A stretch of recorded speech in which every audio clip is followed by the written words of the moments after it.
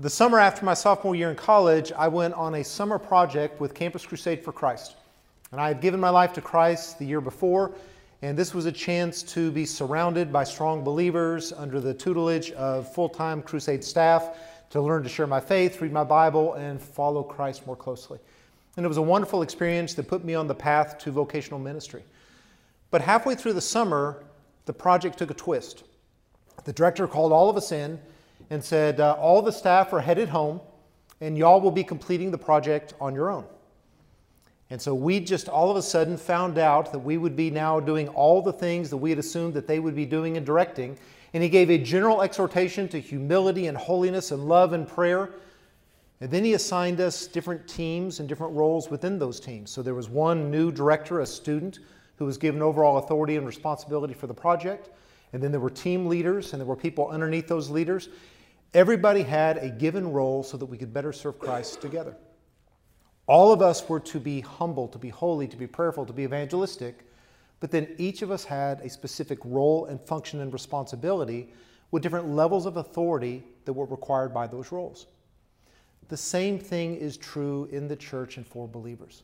That all of us are called to holiness and to humility and to love. And in the first 17 verses of chapter 3 of Colossians, Paul has been exhorting us to lay aside all those things that characterized our old self in the flesh.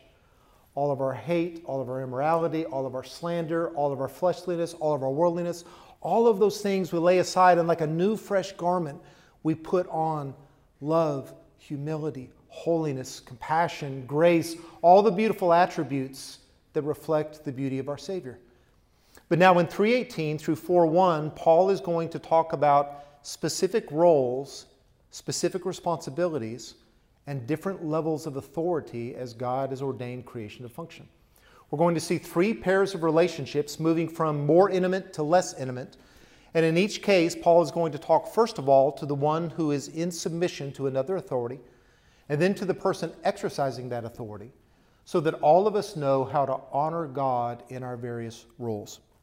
We will see, first of all, Paul talk about honoring Christ as wives and husbands in marriage, honoring Christ as children and parents in a family, and honoring Christ as slaves and masters in the workplace. Let's look first at verse 18 and 19. Honoring Christ in marriage as wives and husbands.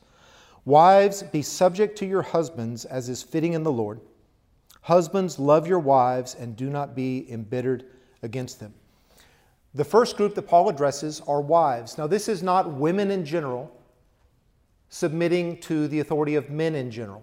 That's not a biblical teaching. This is for wives in the context of marriage and instructions for how God has ordained the family and the home to be run. The word subject is used 38 times in the New Testament for a variety of different subordinating positions. Christ submitted himself to Joseph and to Mary, as he submitted himself to his heavenly Father. Believers submit themselves to God and to Christ. Non-believers refuse to submit themselves to God's law and righteousness. Residents of a nation submit themselves to governing authority. Church members submit themselves to church authorities. Slaves, servants submit themselves to their masters. And wives submit themselves to their husband. Now, this isn't a subjugation. This isn't a being responsive to every whim and demand. This is a voluntarily recognizing that there is a different hierarchy of authority and acknowledging gladly my place in it according to God's law. So if you were in the military, you enlisted and you subordinated yourself to your superior officers. When you enroll in a class, you put yourself under the authority of the instructors. When you work at a company, you put yourself under the authority of the employers.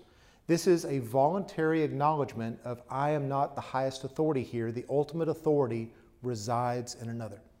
And the consistent teaching of Paul and Peter, the Holy Spirit speaking through them for wives, is to be in submission to their husbands. Here's three passages in parallel. Ephesians 5:22. Wives, be subject to your own husbands as to the Lord. For the husband is the head of the wife, as Christ also is the head of the church, he himself being the Savior of the body. But as the church is subject to Christ, so also wives ought to be subject to their husbands in everything. Titus 2. Older women are to encourage the young women to love their husbands, being subject to their own husbands, so that the word of God will not be dishonored. 1 Peter 3. You wives, be submissive to your own husbands, so that even if any of them are disobedient to the word, they may be won without a word by the behavior of their wives, as they observe your chaste and respectful behavior. For in this way, in former times, the holy women also, who hoped in God, adorned themselves with a gentle and quiet spirit, being submissive to their own husbands. The church submits to Christ our head, and that's the example of wives to submit to their husbands. It's dishonoring to God's word when wives refuse to obey it. And it is a witnessing opportunity when a believing wife is chaste and humble and submissive to a non-believing husband and can be used by God to lead him to the Lord. Now, I actually went to seminary with someone that was his testimony. He was a classics professor, and he had been unfaithful to his wife. He had married the student that he had had an affair with. He was not a believer. She was not a believer. They went to London on a trip. They visited Spurgeon's church as a historical curiosity, and there in that church, she got saved in a radical way. And as she tried to share the gospel with her husband, who had more education than she did, he was dismissive, he was peremptory, just knocking it aside. But then her behavior began to change, and for the first time, she spoke to him respectfully, lovingly, gently, graciously. And the transformation of her character in response to him led him to the Lord, and he left his position as the head of a classics department of an Eastern university to give his life to Christ and to pursue vocational ministry because of the example of a wife doing just what Peter said. So for 1900 years, these very clear, very consistent teachings were preached very straightforwardly by the church until in the mid-1900s they began to be a little bit uncomfortable, and then a little bit unpopular, and then a little bit unattractive, and today for many they are unimaginable. Dave and I know someone that was at a wedding at a mainline church in Denton 25 years ago, and they wanted to read Ephesians 5 as part of their wedding vows, and the church would not let them read these verses aloud because they would not allow in public the statement to be said, wives, be subject to your husband. So how are we to deal with all this? Well, first of all, humans can't dictate what God can and can't say. God is God. The Bible is His Word. We don't get to censor God.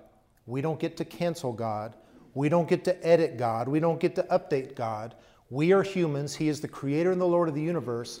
What God says, we are to believe, we are to obey, and we are to know that is a good and right thing. So God is God, first of all. Secondly, we mustn't let our current assumptions let us misread this text. This is not saying, husbands, subjugate your wives. That's not it. This is not saying, wives, be subject to your every whim and demand of your husband. That's not what this is saying. What it is saying is, wives, recognize that God has put you under the authority of your husband in marriage and acknowledge that willingly, voluntarily. Thirdly, it is not demeaning to subject yourself to legitimate authority. Christ was subject to Joseph and Mary. And that must have been frustrating on both their parts. To be the one sinless child, having to put up with the parents that you knew were doing it right, and the parents could never call him on the carpet because he was always the one in the right. But it says he submitted himself to their authority willingly. He submitted himself to God. He submitted himself to unrighteous high priests of Israel. He submitted himself to unrighteous laws of Caesar. It is not demeaning to submit ourselves to an authority that God legitimates. But also, it is never legitimate to abuse and misuse legitimate authority. There are limits. There are ways that it is to be exercised, and Paul's going to get onto that. But what do we do with this practically for women? I want to give you an example from John Piper, an example from my own marriage, some resources, and then I want to make an exhortation before we move on. John Piper wrote a book called Men and Women, What's the Difference? Here's how he begins. When I was a boy growing up in Greenville, South Carolina, my father was away from home about 2/3 of every year. And while he preached as a traveling evangelist, we prayed, my mother, my older sister, and I. And what I learned in those days was that Mom was omnicompetent. She handled the finances, paying all the bills, dealing with the bank and creditors. She ran a laundry business on the side. She was active on the park board, served as the superintendent of the intermediate department of our Southern Baptist Church, managed real estate holdings. She taught me how to cut grass, splice electrical cord, pull Bermuda grass, paint the eaves, shine the dining room table, and drive a car and keep French fries from getting soggy in the cooking oil. She helped me with maps and geography, showed me how to do a bibliography, to do a science project, and she made me believe that Algebra 2 was possible. She dealt with the contractors when we added a basement, and more than once I saw her with the shovel in her hand. It never occurred to me that Mom couldn't do anything. I heard one time that women don't sweat, they glow. Or here in the South, Southern women don't perspire, they glisten. But my mother sweated. It would drip off the end of her long, sharp nose. Sometimes she would blow it off when her hands were pushing the wheelbarrow full of peat moss, or she'd wipe it on her sleeve between the strokes of the swing blade. Mother was strong. Even 30 years later, I remember her arms, big, bronzed by the summertime. But it never occurred to me to think of my mother and my father in the same category. Both were strong, both were bright, both were kind, both would kiss me, both would spank me. Both were good with words, both prayed with fervor. But unmistakably, my father was a man and my mother was a woman. They knew it. We knew it. And it wasn't mainly a biological fact. It was mainly a matter of personhood and relational dynamics. When my father came home, he was clearly the head of the house. He led in prayer at the table. He called the family together for devotions. He got us to Sunday school and worship. He drove the car. He guided the family where we would sit. He made the decision to go to Howard Johnson's for lunch. He led us to the table, called for the waitress, paid for the check. He was the one we knew we would reckon with if we broke a family rule or were ever disrespectful to Mother. These were Mother's happiest times. Oh, how she rejoiced to have Daddy home. She loved his leadership. Later, I learned that this is what the Bible called submission.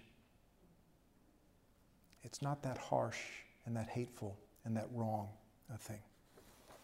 In my own marriage, I've been married almost 28 years.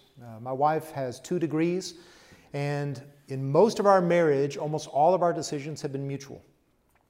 A large number of our decisions, I defer to her. So when it came time to decide what our COVID protocols were going to be, I deferred to the biology major and the nurse because she was better equipped to handle that than I was. And in many areas, Knock is much more educated, informed, and capable than I am. And there have been less than 5-6 occasions where I have used my authority as the head of the home to say, honey, we disagree on this, and I'm going to make the decision on this. As an example, my wife was a Baylor nursing student at Baylor Hospital. Then she worked at the hospital in the graveyard shift, which was not nice, but it was doable when we lived in Dallas. But when we moved to Denton, I wanted her to change her job to Denton because I was worried about her staying up all night and then driving home after a long shift. But Knock doesn't like change. She was happy at Baylor. She knew the staff. She knew the patient. She knew the protocol. Knock said, I don't want to change my job. It's worth the commute. I said, okay, it's your job. It's your hours. I'm going to let you do this. Until she came home one day and said, I don't remember driving through Louisville. And I said, we're done. We're done here. I wasn't going to risk losing my wife because she didn't want change, which is what it came down to. I said, you're quitting Baylor and we're going to find you another job. And she did. There was a time when our children were taking piano lessons. And like most children, they didn't thrive and desire to take piano lessons. They were crying. She was frustrated. She said, let's just give it up. And I said, no, we're going to go ahead and stick through this. We're going to finish the year. And then it turned out to be a wonderful thing for the kids. There was another occasion when a family member of hers was being verbally abusive to her. And I heard the shouting and I came in and I said, this conversation's done. Honey, please leave the room. I'm going to finish the conversation. And she quietly left the room and let me stand in front of my wife. But that's been less than 5 or 6 times in our entire marriage. And it's a good thing. It's a right thing. It's a godly thing that God has ordained. It is not a demeaning, a belittling, or a humiliating thing to be submissive to a loving husband in God's plan. However, because this is so controversial, let me recommend some resources for y'all before I make an exhortation. The best resource available on all issues of manhood, womanhood, and marriage and women's roles in church from a biblical perspective is called the Council of Biblical Manhood and Womanhood. A good friend of mine that I went to seminary with is the head of this organization, or at least he was. They have articles, essays, reviews, books. This is a wonderful resource that I highly recommend. Kevin DeYoung has just republished an amazing work. If you don't know Kevin DeYoung, he's a Reformed pastor who has a wonderful ability of communicating clearly and concisely. He's so lucid in his thinking and his communication. They've just republished a really wonderful book he's done called Men and Women in the Church. Alexander Strauch is a church elder who writes on church issues. He has a book called Men and Women Equal Yet Different. And then a few there by John Piper that you can actually download for free at desiringgod.org. So they love for you to support the ministry by buying the books, but if you don't have the money, they let you download it free in Kindle format or PDF. And so you can just read the resources online. And if you're really feeling robust, you can read the revised edition of the 688-page Recovering Biblical Manhood and Womanhood that exhaustively covers every exegetical and theological issue on it. But those are the resources. If you have questions about this, concerns about this, come talk to myself, to Fred, to Dave, to Brian. We'll open up the text together and we'll just see what did God say. But I do want to make an exhortation to you single ladies out there. Choose your mate carefully. My daughter, my prayer for her is that God give her someone who loves Christ, has a Christ-like character, and will love my daughter as Christ loves the church. Because that's a major decision that she's making. And so I'm going to tell her, and I would tell y'all, choose carefully. Find someone who is wise, who is diligent, who is humble, who is faithful, who is honest, who's willing to admit when they're wrong, who's willing to apologize. Because you don't want someone who is cocky, irritable, short-tempered, can't take correction, never admits they're wrong, is demanding and demeaning to others. And so you want to watch your potential mate, how they treat waitstaff, how they handle traffic, how they respond when they're criticized or things don't go their way. Do they give up easily? Are they constantly complaining and frustrating? Choose your mate carefully. You men, become a godly man that is worthy of these beautiful sisters. Aspire to be like Christ. Be wise, be diligent, be honest, be faithful, be humble, be gentle, be willing to defer, be willing to admit you're wrong. We need godly young men and godly young women to come together as godly husbands and wives to make godly families. And this is part of it. And it's not hard to do when the husbands do our part, which is the next verse. Husbands, love your wives and do not be embittered against them. Now, it's kind of ironic that today it's verse 18 that's controversial, but in verse 19, or in Paul's day, verse 19 was literally unprecedented. Douglas Moo, a fine Pauline scholar, says this: requiring wives to submit to husbands matches widespread Greek and Jewish teachings about marriage. Requiring husbands to love their wives does not. Indeed, no other code we have discovered in the ancient world requires husbands to love their wives. But Paul does, because God does. And he goes at great length to talk about how important this is for husbands. Quoting Ephesians 5, husbands, love your wives just as Christ also loved the church and gave himself up for her. Christ sacrificed himself for the church, and we sacrifice ourselves for our bride. Christ is our provider and protector, and we are our provider and protector for our brides. Christ is our model for how we love our wives. Then he says, husbands, love your wives, or husbands also ought to love their own wives as their own bodies. He who loves his own wife loves himself. No one ever hated his own body, but nourishes it and cherishes it. And so husbands are called to nourish our wives, to cherish our wives. My wife called me this morning. We went down to Houston for Thanksgiving. I came back yesterday. She's coming back today. She called, and as soon as I picked up the phone, she goes, happy anniversary. Now, it's not our anniversary, technically. We were married on May 28th. But on the 28th of every month, we have a competition to see who can say happy anniversary to the other first. And she won this month, and she gloated, and it was wonderful. But she's an amazing woman. And the longer I'm married to her, the more appreciative I am of just how gifted and godly and hardworking and wonderful that she is. And we are to cherish our brides. They are a gift of God. Then he says, each individual among you is to love his own wife as he loves himself. We look out for our interest. We look out for our wives. We typically pursue what we want. We should defer and pursue what our wife wants. At every occasion, we should be submitting ourselves and serving our wives and protecting our wives and bearing the brunt of the hardness of life whenever we can. Standing up for our wives as the kids get older and more defiant, because that's what we do, because that's what Christ does for us. And it's not hard for a wife to submit when her husband is loving her like that. And that's what we're called to do. I don't see Papa Mel here today, but many of us who saw Papa Mel with Patty got a model of what that looks like. And Mel doted on Patty. And Mel catered to Patty. And when Patty couldn't travel anymore, Mel quit traveling. And when Patty's memory began to go, Mel never would put her in a home because Mel was the only one that was going to take care of Patty. He doted on her. He cared to her. We were worried about Mel's health because of the extent that he was losing sleep and trying to care of what we thought was beyond his physical ability. And I was actually at their home when Patty passed. And her last words were, "I love you, Daddy Mel." Because he loved her really well. If you've ever seen Dave treat Jennifer and the way he talks about his Jenny, or now we're watching my dad love my mom.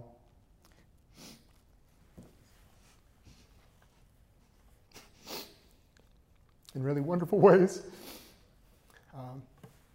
That's our command.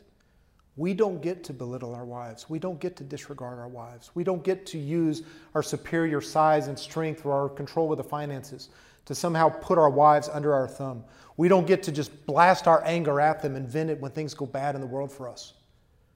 We have to love our wives as Christ loved the church, as we love our own bodies, as we love ourselves. This is what we're called to do.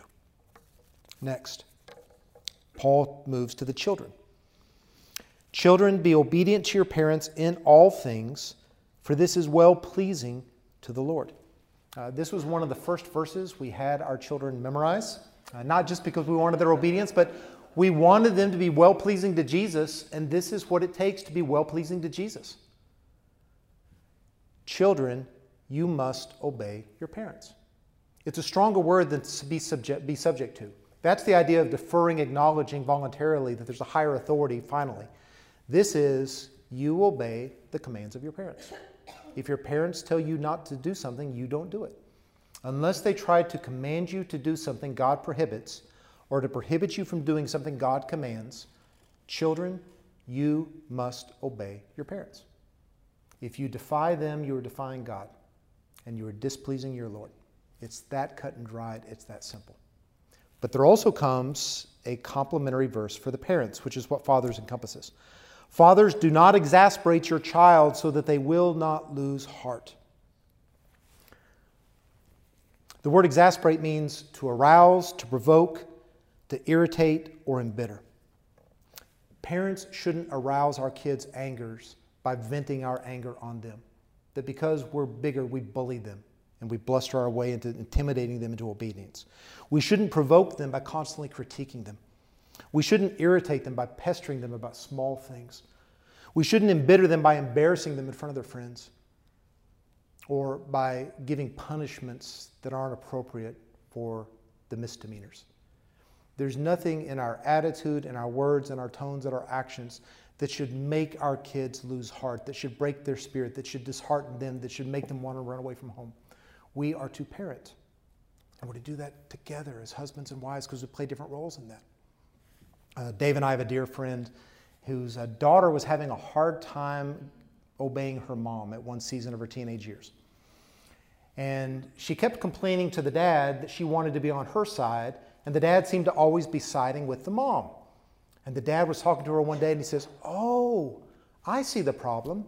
You think you're the queen. You're not the queen. Mommy's the queen. You're the princess. It's great to be the princess, but you're not the queen. Queen Mommy told you to do that, and you're going to do that." She had forgotten her place. It's wonderful to be the prince or the princess, but mommy and daddy are the queen and the king, and we exercise that authority, which means we must parent, which means we must use our authority that God entrusts us with to raise up our children in the way that they should go in the fear of the Lord. Knock and I have 2 children, a girl 20 and a boy 18. And without going too long on a subject that could be an entire message, here's just a few of the lessons that really helped us in our parenting of children. We took Lloyd and Deanna Campbell's positive parenting class. And so I know some of y'all did as well. One of the things that they emphasized was make it easy for your child to obey. If you don't want them to touch the remote, put the remote out of their sight, out of their reach.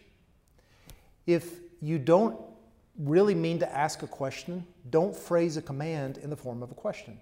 Don't say, "Are you ready for a bath?" No boy's ever ready for a bath. You're not asking him. You just say, "It's bath time." You don't say, "Are you ready for bed?" They're never ready for bed. Old people get ready for bed. The young kids, so don't ask it that way. Just say, "It's bedtime." Don't say, "What do you want to eat?" and then go through the rigmarole of them shooting down 40 different items. You're not a short order cook. You say, "Do you want a PB&J or a grilled cheese?" You give them a choice, you let them make a decision, and you act. Make it easy for them to obey. We read a book called To Train Up a Child. And it could be a little bit heavy-handed in truth, but here was the basic lesson. You are always training your child. If you don't really expect obedience until you use their middle name and then raise your voice after the 3rd repetition, you've trained them. Mommy or daddy isn't serious until they say my full name and repeat themselves 3 times. Why not rather train them to expect first time, full, complete, cheerful obedience? Train them the right way, but you're always training them. So train them to do it the right way. Dave and I read a book called Shepherding a Child's Heart. We're not just after behavior, we're after the heart. We're after a Christ-like character, which means we preach the gospel, we share God's truth, and most importantly, we model it. Because character is more caught than taught. 2 last things. I heard a dad, he just had a really tough time with his teen. And here and there he would give and yield. And I said, "Well, how do you know when you yield and when you stand firm?" He said, "You got to play the long game. And you can't lose the war for the sake of winning every battle. If your mindset is, I'm winning every battle, you may lose the war, which is the relationship with your child. And so you have to know when to give and when to stand firm." And then David had a youth pastor in Georgia that he really admired and said, "Man, you've raised beautiful kids. What's your secret?" Because Dave was just starting his family. He said, "Love Jesus and love your kids, and they'll connect the dots. Make sure your kids know you love Jesus. Make sure they know that you love them, and they'll connect those dots, and they'll love Jesus too." Great advice. Moving next. Slaves, and at that word, some people just stop. Because if the teaching on wives submitting to their husbands is uncomfortable, slavery is offensive. Knock and I attended a church in Dallas while I was in seminary. Wonderful Sunday school class taught by an insurance salesman who had his THM from Dallas. And he was teaching through the book of Ephesians. And when he came to the parallel passage to this verse, he said, "Slavery is no longer existent. It is abhorrent, and therefore these verses no longer apply to us. We're skipping them." And I thought, that doesn't seem right. I mean, all Scripture is inspired by God and profitable, so there are some profitable parallels here. So I'm going to talk briefly about the slavery and then draw where I think we can find some helpful parallels. In Paul's day, an estimated 1 in 5 people living in the Roman Empire was a slave. In Italy, that number went to 1 in 3. In Rome, it was as high as 1 to 2.5. So every 3rd person was a slave in Italy. This was pervasive. This was systemic. This was everywhere. You couldn't avoid it. And in every church, there were going to be slaves in that church. And so Paul addressed it. Many people critique today, well, why didn't they criticize it? Why didn't they condemn it? And a gentleman by the name of Murray Harris, who's an expert in the 1st century, had this to say. "It was not until the second half of the 18th century that slavery as an institution was considered morally reprehensible. Slavery was not an American invention. It was not a European invention. There has been the enslavement of individuals as long as there have been lives outside of the Garden of Eden. It's in every culture. It's on every continent. It involves every race. It's been in every age. And it is so pervasive. It is such a ubiquitous wrong and evil that people just accepted it because they couldn't imagine a world without it, because there had never been a world without it. It was only in the last part of the 18th century that people began to not just want better treatment of slaves, but to remove the institution altogether. Previously, he says, its inevitability had been assumed. The Bible does not condone it, celebrate it, reinforce it, but neither does it try to remove something that was a social institution that wouldn't be removed for another 1900 years. So how do we apply the verse today? I do think that there are some parallels and some applications to be made between the slave-master relationship and the employer-employee relationship, which is how we're going to take this.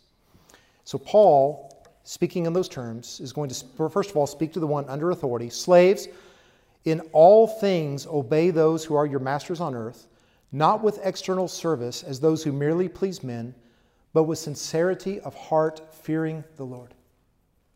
Employees acknowledge their employer's authority where it's legitimate within the purview of their employment. We follow policy and procedure. We follow instructions. We get the job done excellently in spec and on time. Christians are model employees in that regard. And we don't merely do it for appearance's sake. We don't just see when someone is watching or to do it to make an advancement or get a raise. We do it from the heart because we know that Jesus is always watching. That the Lord knows not only our actions and whether or not we sloughed off when the boss left the room, but also our motive, our attitude, our character. And because we fear the Lord, because we revere Jesus, we are excellent employees, whatever the task may be.